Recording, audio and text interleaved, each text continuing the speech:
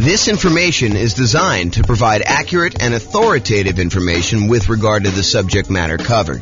It is offered with the understanding that the presenters are not engaged in rendering legal, accounting, or other professional services. If legal advice or other expert advice is required, the services of a competent professional should be sought. Welcome to the Killeen Real Estate Investing and Real Estate Financial Planning podcast. Learn all about investing in real estate in Killeen, Texas, with a combination of real estate financial planning and modeling with numbers specific to Killeen, plus syndicated, more generalized recordings of live and pre-recorded real estate investing classes, not all of them specific to Killeen. Be sure to stay tuned after the podcast for a message from our sponsors. Okay, I'm back.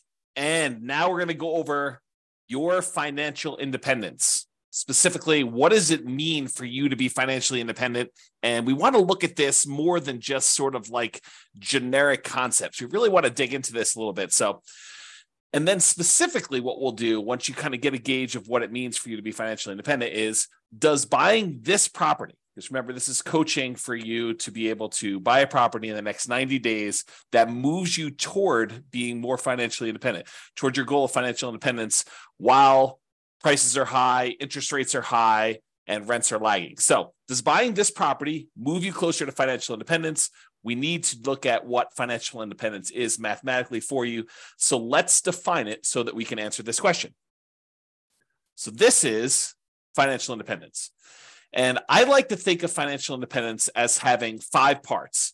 And if you want to simplify it even more, it's really 3 parts, and then one of them is really 3 things. Okay, so if you want to think about it that way. So what it is number one, because we're talking primarily about real estate and rental real estate, it is the net positive cash flow from rental properties.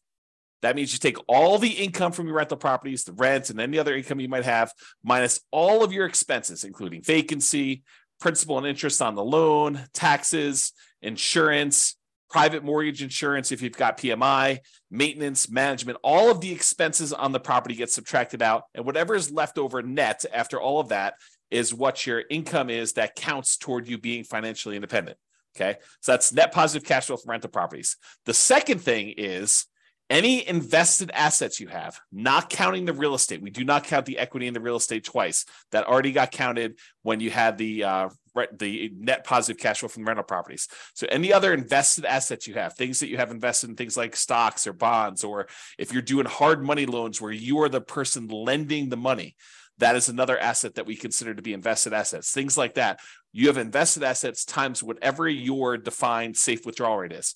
So if you believe in the 4% rule, which is a rule that was kind of made famous by the Trinity study, where they talk about what percentage of the amount of assets you have invested in stocks and bonds could you, in quote, safely withdraw from your portfolio and not likely run out of money. So what's the amount you could safely withdraw? It's a safe withdrawal rate. So some people will use 4%, some people will use 3%, some people use 5%.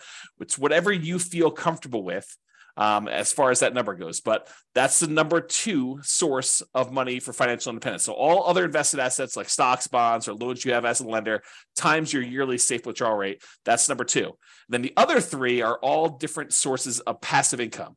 And they are, number 1, Social Security. So any Social Security that you're receiving, any annuities. If you went and you bought an annuity is money you give to an insurance company that they pay out. This is the layman's term, by the way, layman's definition. So any money you invest with an insurance company, you usually buy a lump sum amount, and then they pay you out a certain amount each year or each month based on how much you invested with them. And usually it's for your lifetime, or you and your spouse's lifetime, or something complex like that. I'm not going to go into a ton of details, but that's number 2 source of passive income, annuities. And number 3 is pensions. So all 5 again, net positive cash flow from rental properties, any invested assets you have times your safe withdrawal rate, and then the 3 sources of passive income, Social Security, annuities, or pensions. The sum of all of those must exceed your expenses in order for you to be financially independent. So if you think about it, you say to yourself, okay, I'm living on $2,000 a month, $5,000 a month, $10,000 a month, $100,000 a month, whatever your expenses are for you to kind of support yourself and whatever lifestyle you've defined for yourself when you are financially independent, when you no longer have to work. If all of the sources of income, net positive cash flow, invested assets times safe withdrawal rate, all three sources of passive income, when that exceeds the amount of money you need to live on, then you are considered financially independent. Okay, so now that we know that, what we have to think about is, what does that look like for us when we are retired, when we are financially independent, we stop working?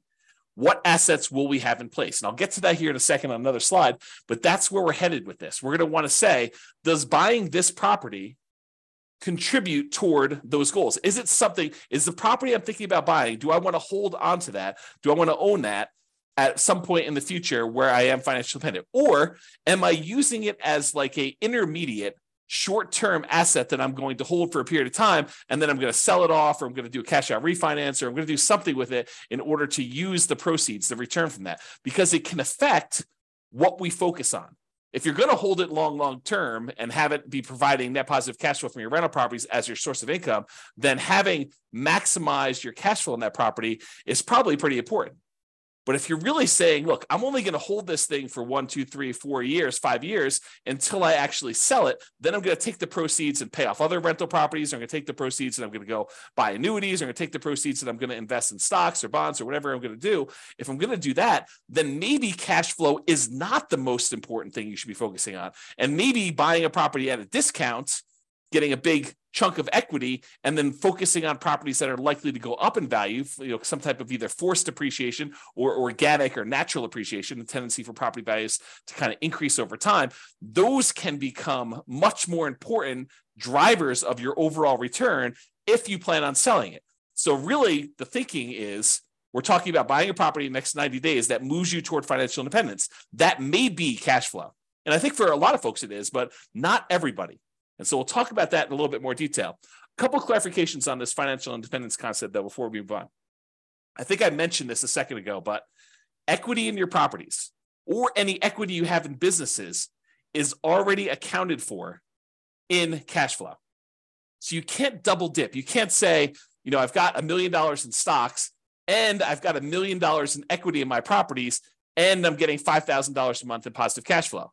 No. You can't use the equity in the properties. You're already counting that as the cash flow on the properties. So in other words, another way of thinking about this is the cash flow you're getting on your properties is the return on equity.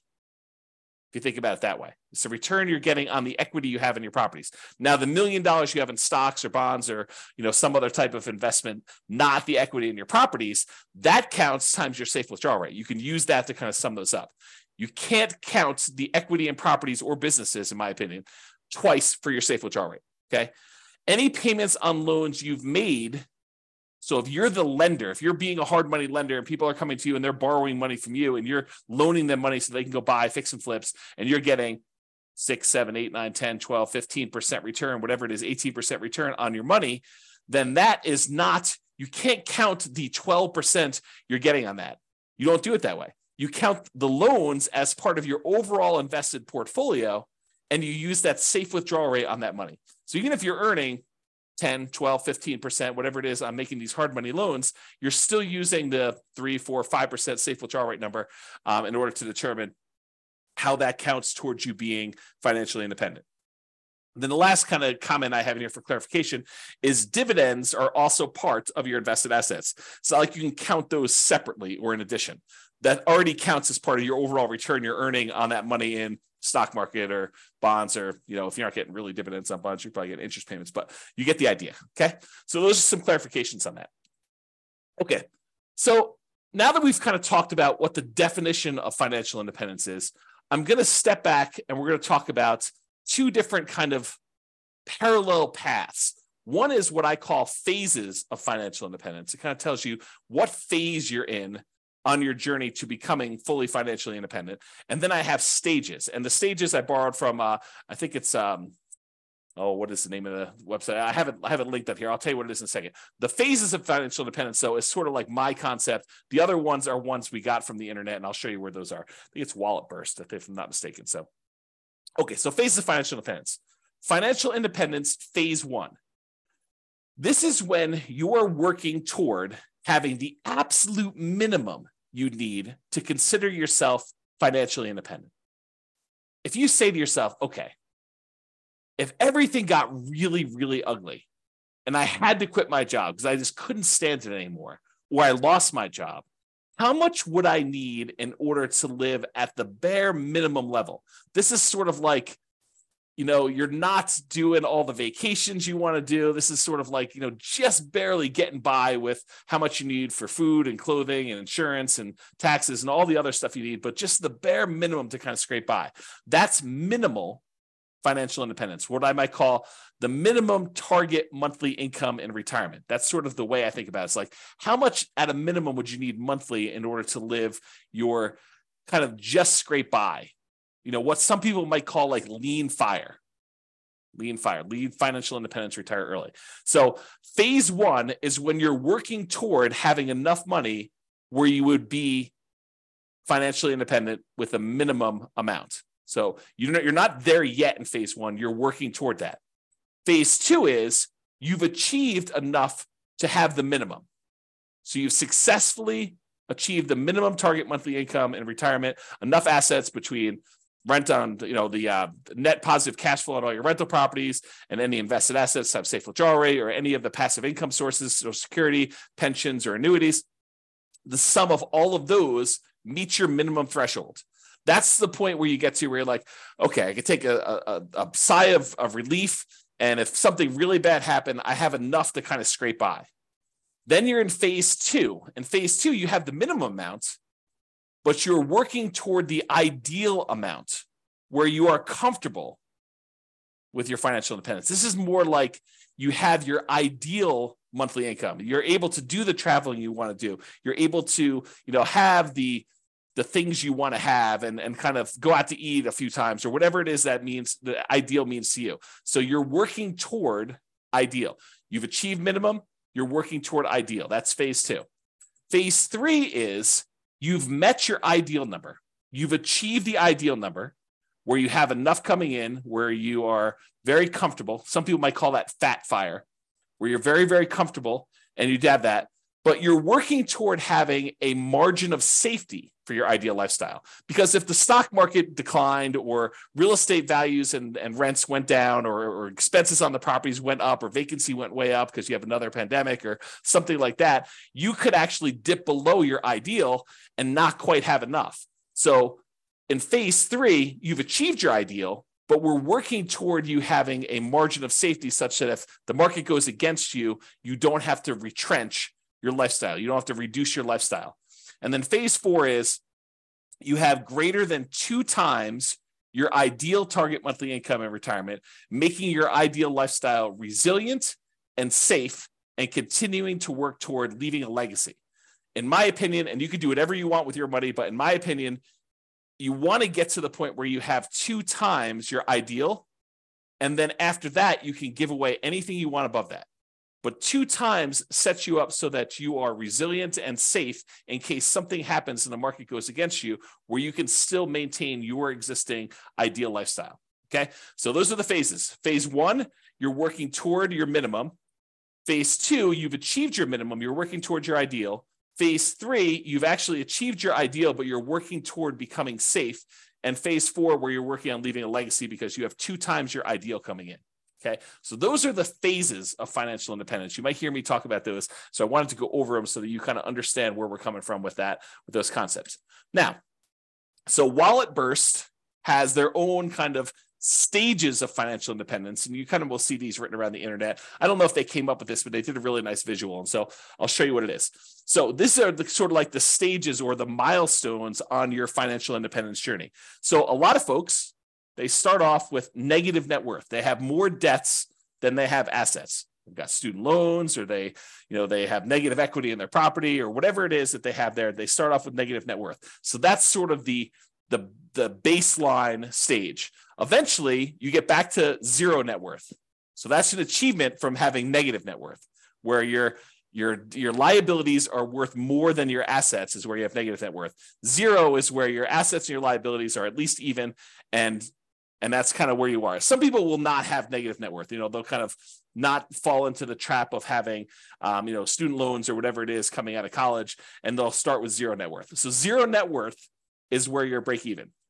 Then the next stage is where they have saved up an emergency fund.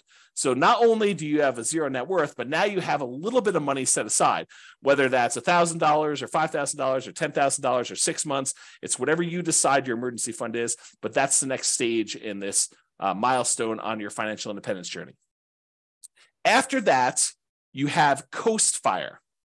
Coast Fire is where you have enough money set aside that if you didn't add another penny at all, you would be able to retire at whatever your ideal age is, whether that's 55, 65, whatever your number is, okay? But when you're at Coast Fire, when you've achieved Coast Fire, you have enough assets, rental properties, stuff invested in stocks or bonds or whatever it is, you have the safe withdrawal rate, all the passive income stuff, all those combined, such that if you just let them grow for the next 5, 10, 15, 20, whatever number of time it is until you're at your point where you want to be financially independent, if you just let the current assets you have grow, you would be financially independent. That's what Coast Fire is, because you can kind of coast into financial independence, retire early based on the assets you already have. You don't need to save anymore. It's another way of me saying that, okay? So then you could just live off of whatever you have coming in from your job. So you no longer have to, be working a really high-end job in order to have all this income coming in. If you want to simplify your life and go work at someplace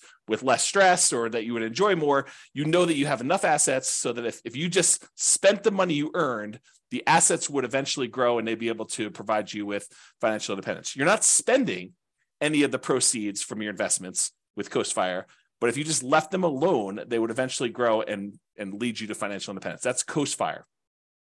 Barista Fire is where you have some assets, and combined with the amount of money you're getting from some of your investments, you can supplement it with a part-time job or a job that you really love doing that's not really a high income earning job, or maybe it is high income, it doesn't matter, but you're doing some work and you have some assets, some of your financial independence assets that are throwing off some money, and you're living on some of those. So it's a combination of you're living on some of the investments and you're getting some from your job. That's Barista Fire. It's like you work at Starbucks part-time for health insurance and to get 20 hours a week or whatever it is you want to do there, as an example. Okay, so that's Barista Fire. Lean Fire is where you have enough that you could live that minimum target monthly income and retirement number, that minimum number. So you're able to just scrape by. You have enough assets where you don't even need to work as a barista anymore. You could sort of get by.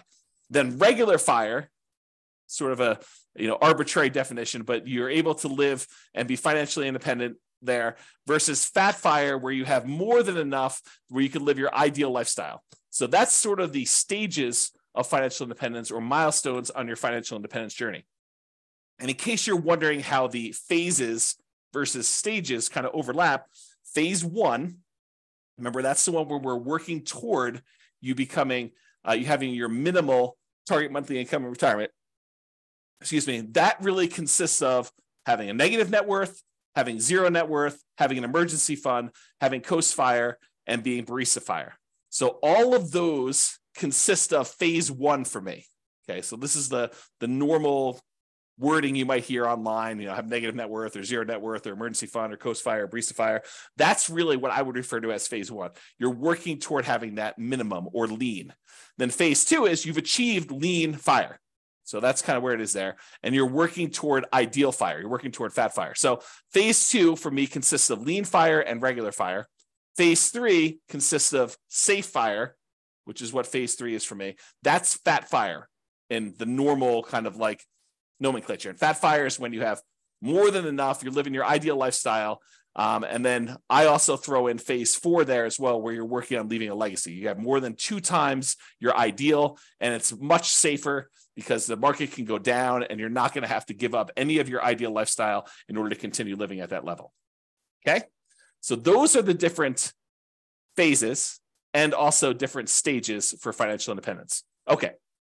So earlier, I talked about this idea of the financial independence budget. You want to know, I think you want to know 3 things. Okay. I think you want to know what your budget looks like now, what your expenses to live now are, and what your ability to save is now, what your financial independence budget looks like when you have just enough, that minimum target monthly income retirement in order to just scrape by.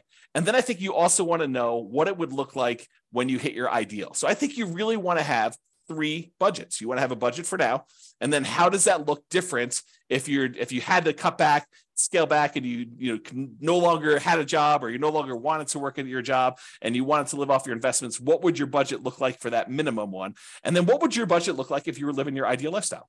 So it's kind of like those 3 different things we've got there. So we want to look at all of those to find out what your numbers are. And then once you have your numbers, we understand what your expenses are for each one of those. Then I think, in my opinion, you want to know what investments you need to support you at each of those levels. So right now you can write out whatever investments you have, right? That's your current budget. But eventually you want to get to that point where you're at your minimum target monthly income retirement, that kind of minimum you need. And then what investments do you think you would have at that point? How many rentals would you have? Are they free and clear? How much money in cash flow are they producing?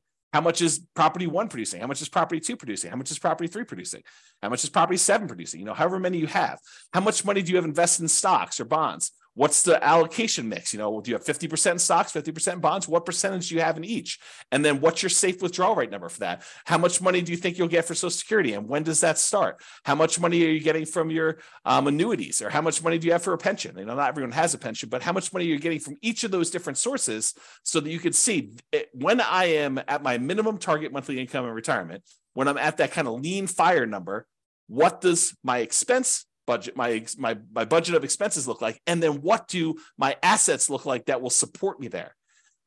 Then once you have that, and you do the same thing for ideal, right? You go look at whatever your ideal one is, you say, what assets would I have for each one of those? But once you get to that point, okay, I think when I get to my minimum target monthly income, I'm going to have 3 free and clear properties and $500,000 in stocks and bonds in whatever split I've got, 80-20 with 80% being in stocks, or whatever makes sense for you times your safe withdrawal rate. I'm going to have a little bit coming in from Social Security, but that's not going to start until I'm age, whatever it is, 65. And then I don't have any annuities and I don't have any pension. It's a probably pretty common sort of setup. You've got some real estate, you got some money invested in stocks and bonds, and then you've got, nothing in maybe a little in Social Security from your job, but probably not a pension, probably not any annuities, or maybe a different. So you go look at whatever you would need for that. And then you say, okay, where am I short?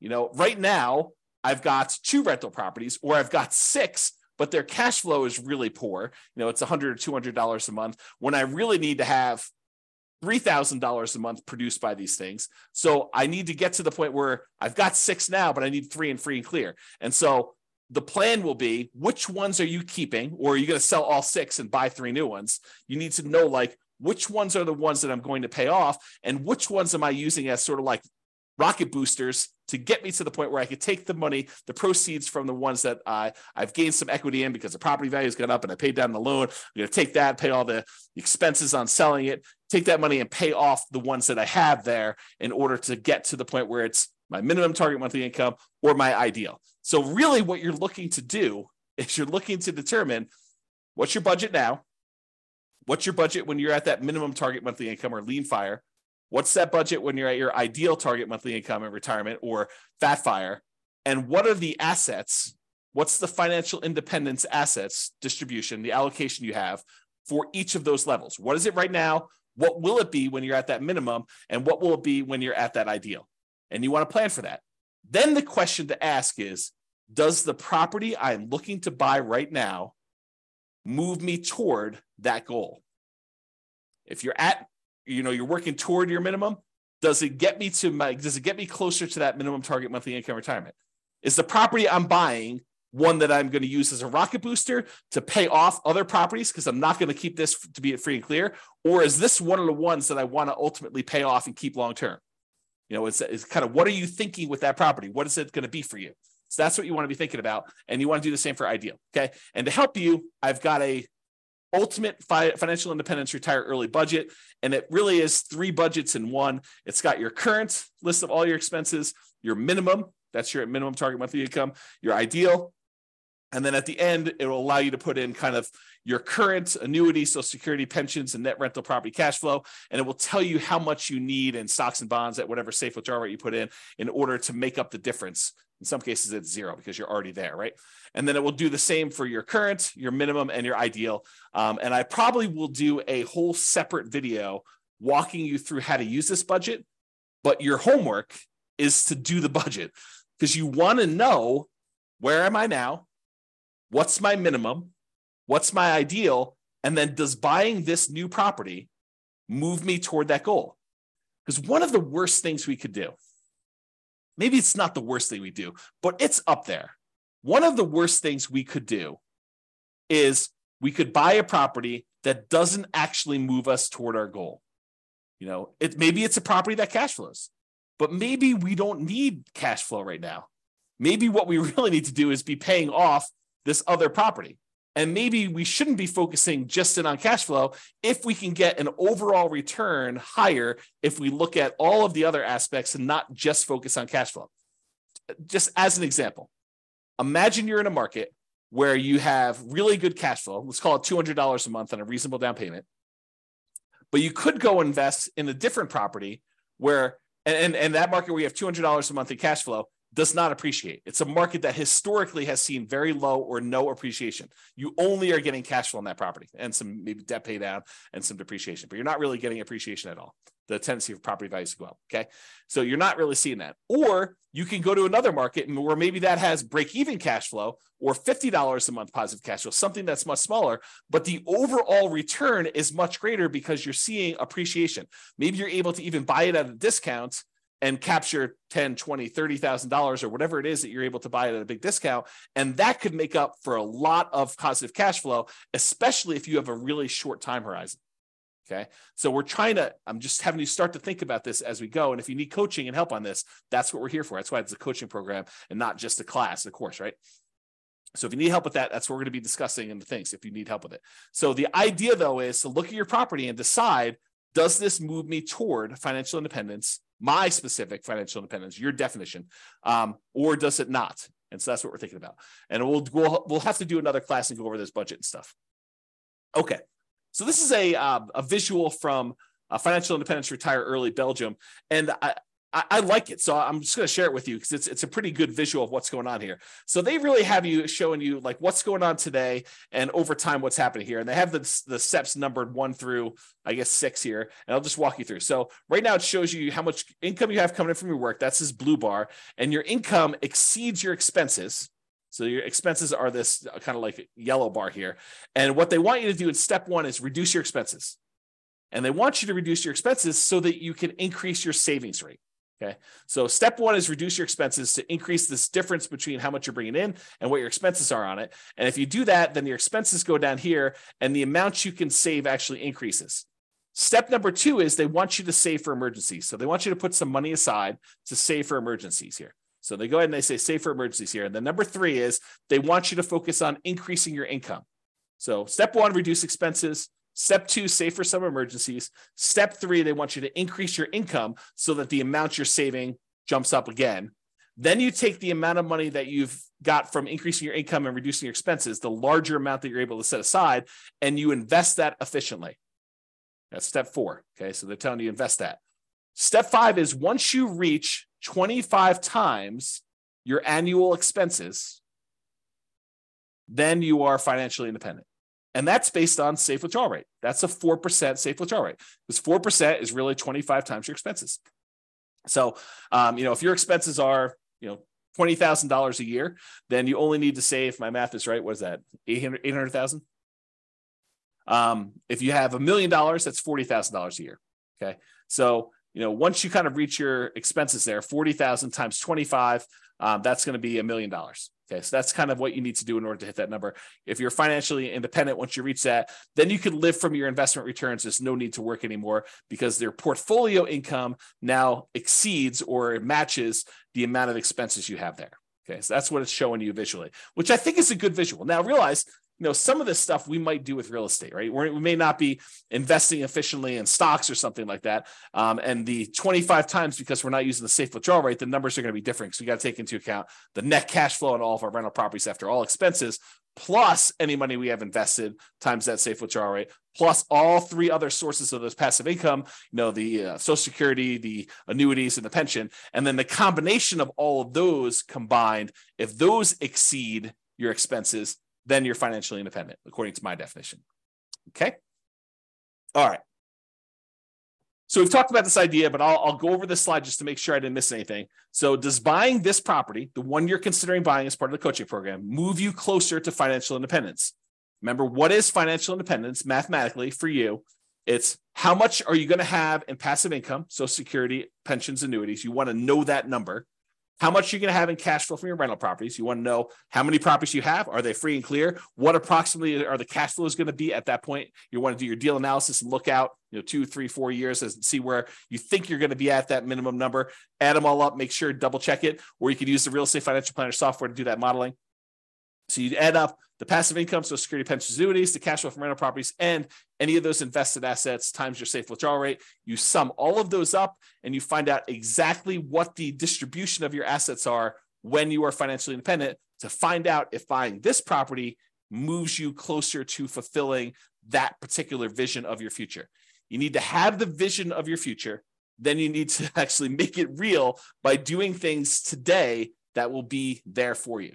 Okay. Sometimes that means buying a property that has great cash flow so that you can keep it long term. Sometimes that means buying a property that has really good overall return so that you can hold on to it for a year or 2 or 3 or 4 or 5, then sell it and do pay off properties or invest in other assets or buy annuities or sell off all your portfolio and reinvest it into one big multifamily property or whatever your goal is to kind of be at for that. Okay, so know your outcome and your target. So you know if taking the action in front of you moves you closer or farther away from the target. But if you don't have the target, if you aren't clear on what it looks like for you, what your expenses will be when you're at your minimum or you're at your ideal, and what your asset allocation, how many properties you have and what they're paid off or not, and other invested assets, all that other stuff, then you won't know if this is moving you toward your goal or not. And then the question to ask yourself, will buying this property move you closer or farther away? And I got a typo.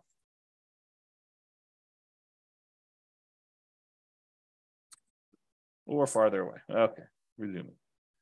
Okay. And if it's going to be farther away, should you wait? Should you wait for a better deal? And I'll do this analysis again. I'll do another special module probably once I get through the core 20 modules where I show you what the impact of waiting is. And I'll do the extreme waiting. I'll do the waiting of you save up money and buy properties all cash. Okay. And we'll show you what the penalty is for waiting. For most of you, it's not as bad as you think. And so waiting is not a bad thing to do. If it makes sense for you to kind of like save up a little bit more, then that's not the worst thing in the world. It doesn't penalize you as much as you might think. And I'll show you exact numbers on that. Okay. And rarely in life is something a straight line. Usually there's zigging and zagging. You may be acquiring more properties than you need with the expectation of higher than stock market rates of return when you're investing in these properties because you're actively managing them.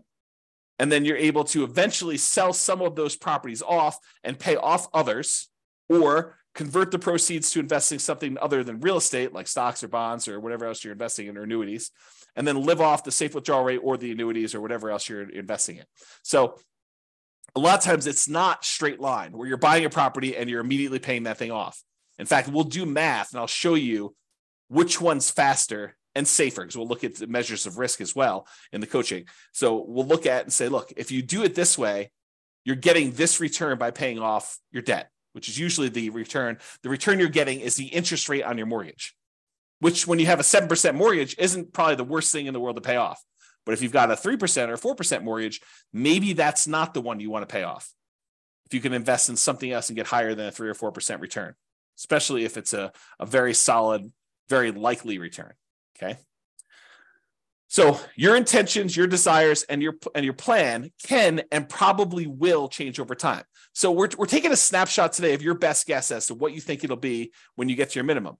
But a year from now, when you have more numbers, you have better numbers, you're like, okay, well, now my properties went up a lot faster than I thought. I got a lot more equity than I thought, and maybe my cash flow is better than I thought or worse than I thought. do I need to adjust my plan? Do I want to have more free and clear properties or less free and clear properties? Or maybe my expenses increased a lot faster than what I thought inflation was going to be. So all of these things can and probably will change. So your plan's not set in stone. There's no perfect plan, but planning is helpful. It gives us something to aim for so that we're likely to move toward that, even if we have to adjust a little bit later. Okay. So I think a lot of real estate investors have cash flow as their goal. They're really focused in on cash flow, cash flow, cash flow. That's the only return I'm looking at, because historically, and probably until you've seen my definition of what financial independence is and better understood that, and you'll understand a lot better as we do more examples and stuff. But most of them are focusing on that because they only think about, the positive cash flow part of the return they have on that kind of like triangle, the star rather. So they look at it and they're like, hey, look, I'm getting this cash flow part of it. That's the only one I'm focused on. So I really need to focus on positive cash flow when I'm buying these properties. But realize that's not the only solution. Sometimes we want to take a property that we're buying that's going to give us a really good chunk of money that we could then use to pay off another property, or we could use to invest in stocks or bonds or whatever it is, and then live off that safe withdrawal rate, or use it as a down payment to buy an even bigger property or something like that. So a lot of investors are focused on that cash flow when that's only one of the ways to get there. And sometimes it's the hardest way to get there. And we'll look at a lot of examples as we dig into this and during the coaching stuff together, but that's really the thinking, okay? So cash flow isn't everything. Passive income, Social Security, pensions, annuities, the net cash flow from rentals, and then that yearly safe withdrawal rate are all 3 or 5, depending if you think of the passive income as 3 different things or you think of it as one, but they're all different ways to get you to financial independence. So it doesn't have to be cash flow. In fact, it sometimes is better to not do cash flow. Cash flow is great. And if we can optimize for it, which we will spend a lot of time going and optimizing, but sometimes you want to make that trade-off of, okay, I could get $200 a month positive cash flow, putting this amount down, or I could go ahead and buy this other property and I'm going to get a much higher overall return. And it's probably better to do that based on where I'm going with my plan for financial independence of wanting free and clear properties, or wanting some properties that have great cash flow, and then also having some assets outside of real estate. Okay. So we will go into ridiculous detail on how to improve cash flow. So just stick it out for now. But cash flow isn't the only reason to invest in real estate. 2 significant examples come to mind. You may want to build up an asset base and then improve cash flow by converting to free and clear rental property. So if you ever read the old book by Robert Allen, it's called Creating Wealth. And in that model, he basically talked about buying, and it's been a long time since I read the book, but I'll give you my memory version of the book. And of course, if it's different, then the book is the book, right? I mean, if I tell you the story slightly wrong, but I get the basic idea. I think what he told you to do is go buy 2 properties a year for 10 years. And you'd have 20 properties at the end of 10 years. And you could go take half of them at that point, 10 of the properties, sell them, use the proceeds to pay off the other 10 that you kept, and they would then be free and clear, and you'd have great cash flow on those. Okay, so that was his model. Buy 2 properties a year for 10 years, 20 properties total, sell off half of them, pay off the 10 that you kept, and you'll be able to do that. So that could be a strategy. And in that strategy, having the short-term cash flow isn't all that important. Okay, it can be important depending on what your goal is, but it wasn't all that important in that particular plan. Okay, so you could then buy a bunch of properties and then naturally pay off properties with cash flow. Any extra cash flow you're getting, you're really using to pay down the debt on them to get them free and clear as fast as you can. Or you take the extra cash flow you've got on the properties and you invest it in something else, stocks or bonds or whatever, let that grow at 6, 7, 8, 9, 10%, whatever you're able to get in the stock market, that you feel comfortable with. And then you could take the proceeds from that and use that to pay off 3 or 4 or 5% mortgages that you have saved up. And if you're getting a higher return on keeping the money invested in the stock market, then it's actually faster to keep the money invested in the stock market until you have enough to completely pay off the mortgage than to take the money, pay off the mortgage at 3 or 4 or 5, 6%, when you could be earning 6, 7, 8, 9, 10%, whatever it is that you're able to earn on the other investments that are not real estate. Okay. So some thoughts there. Or you may want to grow your assets with real estate, then convert those assets to annuities or yearly safe withdrawal rate on invested assets. We talked about that idea. You want to go and say, okay, I'm going to buy 10 properties over the next 10 years. So I'm going to move into each one, live there for a year as a nomad, and then, put low down, 5% down, buy a property, convert that to a rental, and repeat that process until I have 10 rentals that I put 5% down on each. And then at the end of that, I'm going to take all of them and I'm going to sell them off, take the big chunk of money that I have accumulated from the property values going up and the loans being paid down and whatever little cash flow I had, if any, by doing that strategy, and take that big lump sum of money, invest it in the stock market and bonds, and live off that as a safe withdrawal rate, or take that big chunk of money and buy yourself annuities so that you have an insurance product that you have longevity with, and you're not going to run out of money by having your money invested as annuity, because that's for your life, the duration of your lifetime. Okay. All right. So let's now talk about why building up your assets and why the first $100,000 is the hardest to acquire. And then we're going to return to real estate for building up your asset base. So I'm going to kind of diverge for a second, talk about why the first $100,000 is the hardest. And we'll go into detail on that, and then we'll return to real estate. So first 100K is the hardest. So Charlie Munger, who is Warren Buffett's partner, there's a quote from Janet Lowe in Damn Right, Behind the Scenes with Berkshire Hathaway billionaire Charlie Munger. So here's the quote. Charlie Munger has said that accumulating the first $100,000 from a standing start with no seed money is the most difficult part of building wealth. This is me commenting now. So he's basically telling you that first $100,000 that you take the time to acquire is the absolute most difficult part of building wealth. You got to do the first one. In a lot of cases, buying that first owner-occupant property with nothing down, or 3% down, or 3.5% down FHA, or 5% down conventional loan, moving in there, living there for a year or two, and then converting that one to a rental when you finally saved up to buy the next property with nothing down again, do a VA or USDA loan if you hadn't done one before, or saving up 3% down and doing your your conventional loan, or doing 3.5% down FHA to buy a single family home or a duplex or a triplex or a fourplex, and kind of repeating this process until you get to the point where you've now got $100,000 in equity. You need to do whatever it takes in order to get there. That's what he's basically telling you. And he's talking about stocks, but I've converted it to real estate for you. Okay. I'm going to continue with the quote. Making the first million was the next big hurdle. So all the kind of math we're going to talk about here about earning your first 100K and then using that to kind of build up to $1 million, that applies when you get to $1 million and you're trying to grow to 2 million or 3 million or 4 million or 5 million or 10 million or whatever your number is there. Okay. So to continue with the quote, to do that, a person must consistently underspend his income. You need to be saving money. And I'll continue with the quote. Getting wealthy, he explains, is like rolling a snowball. It helps to start on the top of a long hill, start early, and try to roll that snowball for a very long time. The longer you have where you're investing and you've got this money working for you, the better off you're going to be. Okay. So here's another quote from Charlie Munger. Same idea though. The first 100,000 is a bitch, but you got to do it. I don't care what you have to do. If it means walking everywhere and not eating anything that wasn't purchased with a coupon, find a way to get your hands on $100,000. After that, you can ease off the gas a little bit. Okay. So do whatever it takes in order to get that kind of lump sum, that seed capital of $100,000 to be able to start from there. And then you can kind of grow it. So this is going to show you if you were investing $10,000 per year at 7% interest, and I assume that you added the $10,000 the last day of the year or the first day of the next year, if you want to even think about it that way. And so in year one, at the end of year one, you put $10,000 in. So you didn't earn any interest on the money in that first year. But then in year two, you earned $700, 7% on the $10,000 in interest, and you added another $10,000 at the end. Okay, so in year two, at the end, you have $20,700. In year three, you have about $32,000 and change.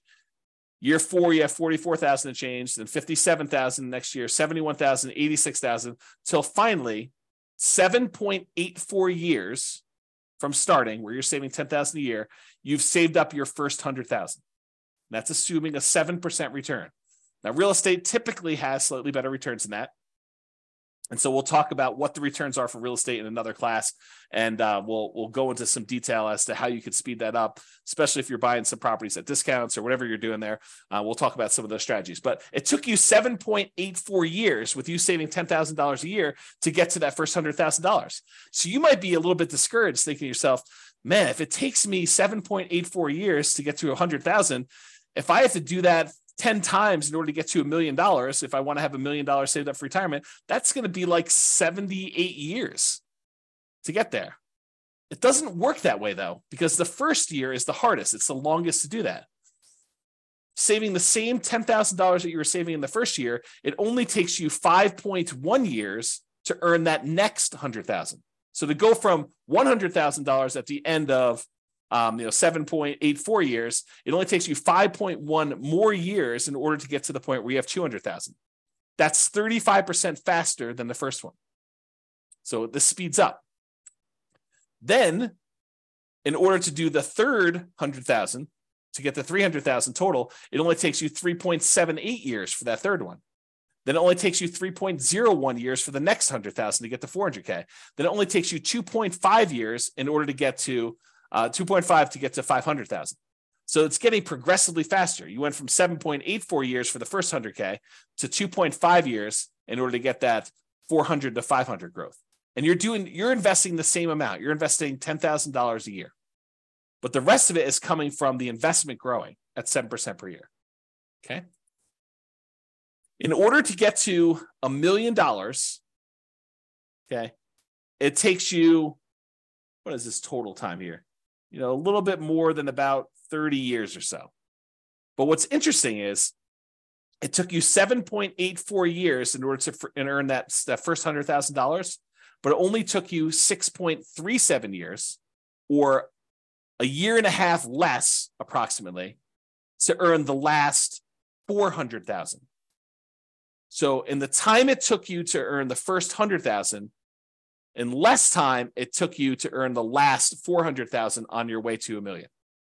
That should blow your mind, right? You're thinking to yourself, it took 7.84 years in order to earn that first 100K, but it only took me 6 years and change to earn 400,000 toward the end because of compounding. Okay. So another way to think about this, it took you 25% of the entire time to get to $1 million to earn the first $100,000. It took you about 75% of the time, 74.5, in order to earn the rest of the 900,000. Or the second 100,000 took you 16.6% of the time. It took you a little bit less than 60% of the time to earn $800,000, which is crazy. And that's why you need to do everything you can in order to get that first 100K, which for a lot of folks, that's going to be buying an owner-occupant property with a low down payment, like 3% down conventional or 0% down VA or USDA if you're a veteran, or if you're willing to live in a rural area outside of your town and commute in, put in whatever it takes in order to do that. If it means commuting to work for a year in order to be able to buy a USDA property with nothing down, and then you're eventually able to rent that property out and move to another property, that would be worthwhile. Okay. Or, put 5% down conventional property. If you've got that, or 3.5% down, and buy a duplex or triplex or a fourplex, or buy a single family home with 3.5% down. You could do that with the 3.5% down loan program. We're going to get into financing here in next class. Or you just go ahead and buy, traditional 20% down payments if you've got those, 15% down payment if you're willing to do PMI, 25% down if you want to improve your interest rate, which we'll talk about all these strategies when we get the financing. Okay. All right. So that was all using 7% return on your money, but leveraged real estate's probably not 7% per year. Now it could be less, but it's usually higher than 7% when you account for all of the different areas of return, which we're going to talk about in the return quadrants module. You have appreciation, the tendency for property values to go up over time. You've got that cash flow number, which is your net of all your expenses on your property, any income you've got coming in, including rent, minus vacancy, taxes, insurance, maintenance, management, all that stuff. And in some cases, that will be negative, but the overall return might still be positive because appreciation and the other returns are still big enough that they overcome the negative cash flow. You have debt pay down is another area of return. So the amount of money you're earning by paying down how much you owe on the loan each month, if you've got an amortizing loan. which we're going to go over all this detail in the modules, but it's kind of a preview. And then depreciation, the tax benefits of owning the rental property. When you take into account all those returns, plus the return from reserves, which we didn't really talk about here, then you'll be able to see that that's probably greater than 7% overall, especially if you're leveraged. Okay. And especially if you acquire an owner-occupant property, one you're going to move into with little or nothing down. You put very little down, the returns get crazy because the return is a small number. The return is large on the small amount that you put down, with 0% down or 3% down or 3.5% down. The returns just get out of whack, crazy good. And maybe even convert it to a rental after living in it for a year using the nomad strategy, which is nomad strategy is that buying a property as an owner occupant, living there for at least a year. It's a requirement of the lender that you live there for a year. And then after the year, you can convert it to a rental and you have very little money left in the deal.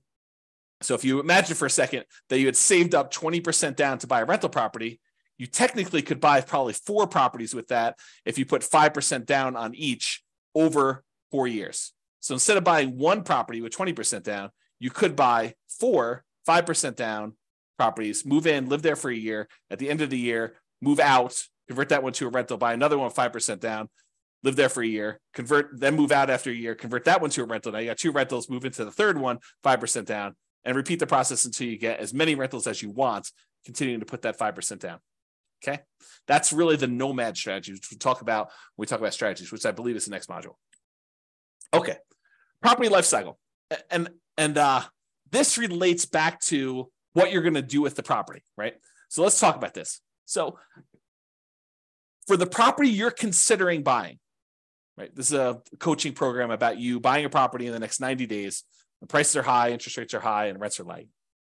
So what are you planning? What's your proposed property life cycle for the property? You're going to buy it, then do what? That's the question, right? You're going to buy it, then do what? Well, here are a couple options. It may not be all inclusive, but these are some of the big, pretty more common options you have. You could buy it, then you could sell it immediately. For example, let's say you want to flip a property to fund reinvestment or to pay off other properties. So you're like, look, I don't have a lot to put down, but I do have some money and I can go find a property that I could buy at a discount, put a little bit of sweat equity into it, fix it up, resell it, walk away with the down payment I had back, plus some profit on that, $10,000, $20,000, $30,000, whatever your number is in your marketplace that you're able to do for these flips. Then you take that money and you go and you reinvest it into something that you ultimately want to do. So you could buy this property with the intention of flipping it to then reinvest. Or maybe you're doing flips in order to pay off properties that you already own to get you to financial independence. You go look at your numbers, your budget, you say, look, I need 3 free and clear properties in order to be financially independent. And that's what I would like it to look like. I want free and clear properties with great cash flow. So now you're like, okay, well, if I'm going to go buy another property, maybe I buy a property that I'm going to make $10,000, $20,000, $30,000, $40,000, $50,000 by flipping it and use that money to pay off the properties you already own. Okay. So that could be what you do. Or maybe what you do is you flip properties, you keep the money that you made in profit to use on your next flip. So you have to borrow less money if you really want to, in order to do the flips, use some of your own money to be your source of funding for the flips. And then you kind of take the profits out again. And then eventually you have enough where you could pay off the entire mortgage in full.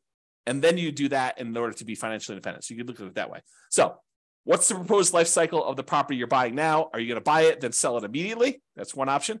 Are you going to buy it now, then you're going to sell it within 5 years? And you're going to maybe do the same thing. You're going to fund either reinvestment by use as down payments for additional purchases, or maybe stocks or bonds, whatever you're going to do, or pay off other properties with it. And what are you going to reinvest in? We talked about this: stocks, bonds, leverage up with real estate, use it to put another down payment and acquire additional properties with it. Maybe you want to deleverage real estate. Maybe you want to buy free and clear properties or do lower loan to value. You're like, hey, look, I'm having a hard time making properties cash flow, even with all the strategies we're talking about. Maybe it makes sense for me to, buy a property, sell it within 5 years, and then put 25% down as I acquire properties to get better cash flow, because I need that for whatever my financial independence goals are and my timeline. That's an option for you. Okay. Or if you're going to sell within 5 years, a lot of times we were doing that if you live in a property 2 out of the last 5 years, any gains you had on that property are zero. Capital gains you have on that property are zero, up to some limits. There's some limitations on that, okay? Or maybe you're doing lease options where you're buying properties and you're immediately putting a tenant buyer in the property and they've got a year or 2 or 3 in order to be able to buy the property from you at a pre-agreed upon price. And so maybe the strategy is you're buying these properties to get your profit out to then reinvest in other things. We'll talk about this strategy more in the future too. So another proposed property life cycle might be you buy it, then you sell to either optimize or achieve financial independence. So you buy it, and then at some point in the future, 5 years from now, 6 years from now, 10 years from now, 15 years from now, you sell all the properties that are extra that you can use the proceeds from to pay off the properties you're going to keep and have free and clear properties. So you sell when you can convert real estate into paid off free and clear properties. Or maybe you get to the point where you're like acquired a bunch of properties and 16 years in the future, you have enough equity in your properties such that after all the expenses of sale, you can sell all of them. And whatever you net after real estate commissions, closing costs, capital gains taxes, and depreciation recapture taxes, all the taxes on that, you can take the proceeds and then you can invest that in stocks, bonds at a safe withdrawal rate. You can eliminate all of the active headaches of having to manage properties because it might be more work for you to manage properties, even if it's a better return. And you're like, look, in retirement, I really want to be completely done. I want to unplug and I just want to put my money in stocks, bonds, or annuities or whatever I can do. And you're going to actually sell all your real estate and convert it to there. So you can do that calculation to find out when selling them all leads to that, okay? Or maybe you sell to de-risk when you reach financial independence. So you're like, look, I don't want to have this additional leverage risk of having real estate, so I can go ahead and sell and de-risk some when you hit financial independence. Or maybe your proposed life cycle for this particular property, your proposed property life cycle is you're going to buy it and you're going to keep it forever. You pay off the loan naturally over whatever the amortization period is, 30-year loan, you pay it off over there, and then you keep it for cash flow. Or you're going to keep it forever, you're going to invest in something else temporarily. So any proceeds you have from cash flow on this property, you're going to invest in stocks or whatever it is. And then once you have enough from investing in stocks, you're going to then pay off the loan as a lump sum.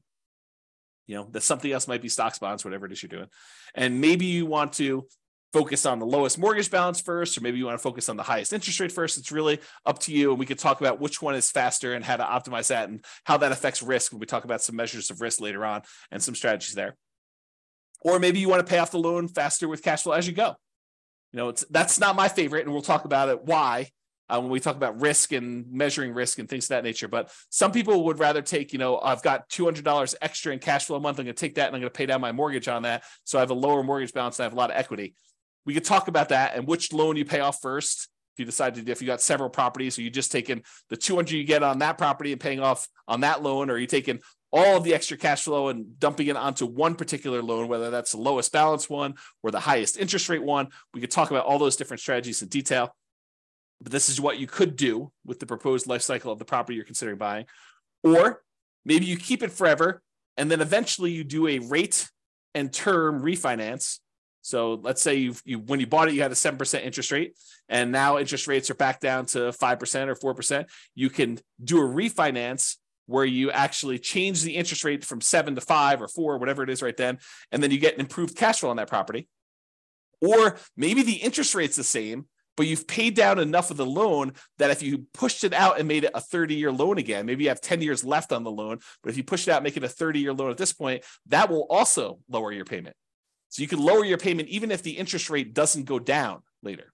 And we can talk about that too. Okay. And that would improve cash flow. So you can think to yourself, okay, 11 years in the future, or 5 years in the future, or 3 years in the future, when I'm getting closer to be financially independent, there are things we can do to manipulate, to kind of optimize our portfolio in order to push us over the edge of achieving financial independence. Maybe if you just took a snapshot of where we were at that time without doing some action, it would not be financially independent. Okay. Or maybe you decide, I'm going to buy the property now, I'm going to keep it forever, but I'm going to do a cash out refinance. So maybe you get to the point where you paid off the property, and one of the strategies you have is you're going to take one property that's free and clear, and you're going to do a 75% cash out refinance where you get cash, you borrow money from that property, and you live off the cash.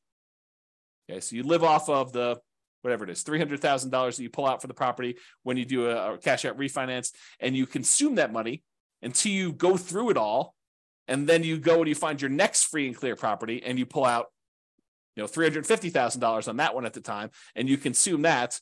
Or maybe you pull out $300,000 and you use that to put a down payment, 50% down or whatever it is you're going to do on a property so that your overall net cash flow is improved. Okay. And we'll talk about those strategies as well. But that's sort of like the thinking of what are you going to do with this property?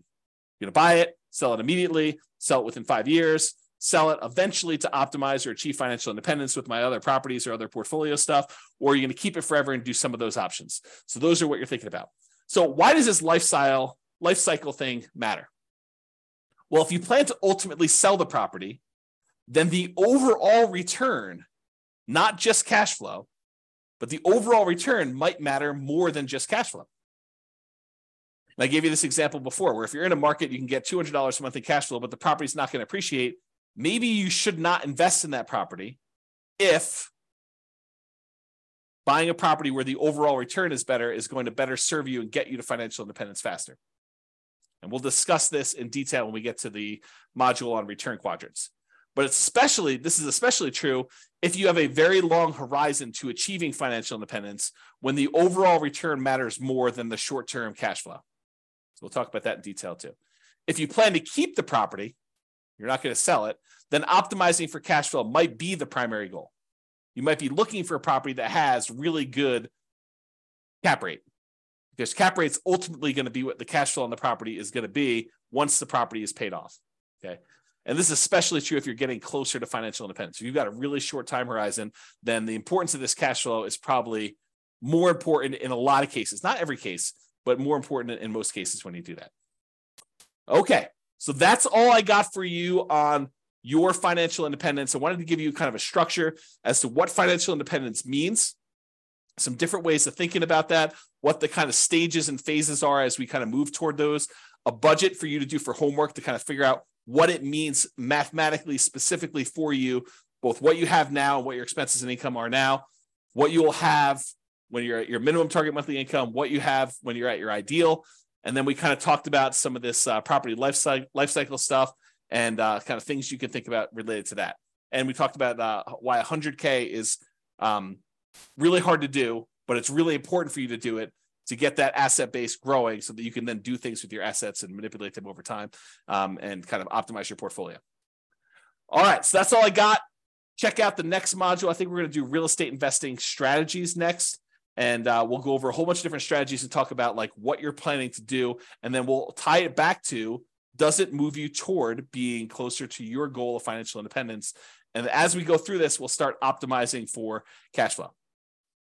Bye-bye for now. With home prices up, mortgage interest rates up, and rents up, but not quite enough to counteract the higher prices and interest rates, cash flow on rental properties in Killeen is harder than ever. Book a call with the Real Estate Financial Planner to apply our proprietary 88 strategies to improve cash flow on your rentals. See the show notes for a link to schedule your call and improve your cash flow today. If you're a real estate agent, lender, or professional in Killeen that wants to help our real estate investor listeners, consider reaching out to learn about collaboration opportunities with this podcast. We'd love to add more value to our listeners by having you assist our investors buy, sell, and finance their real estate investments. See the show notes to schedule a call to discuss collaboration opportunities.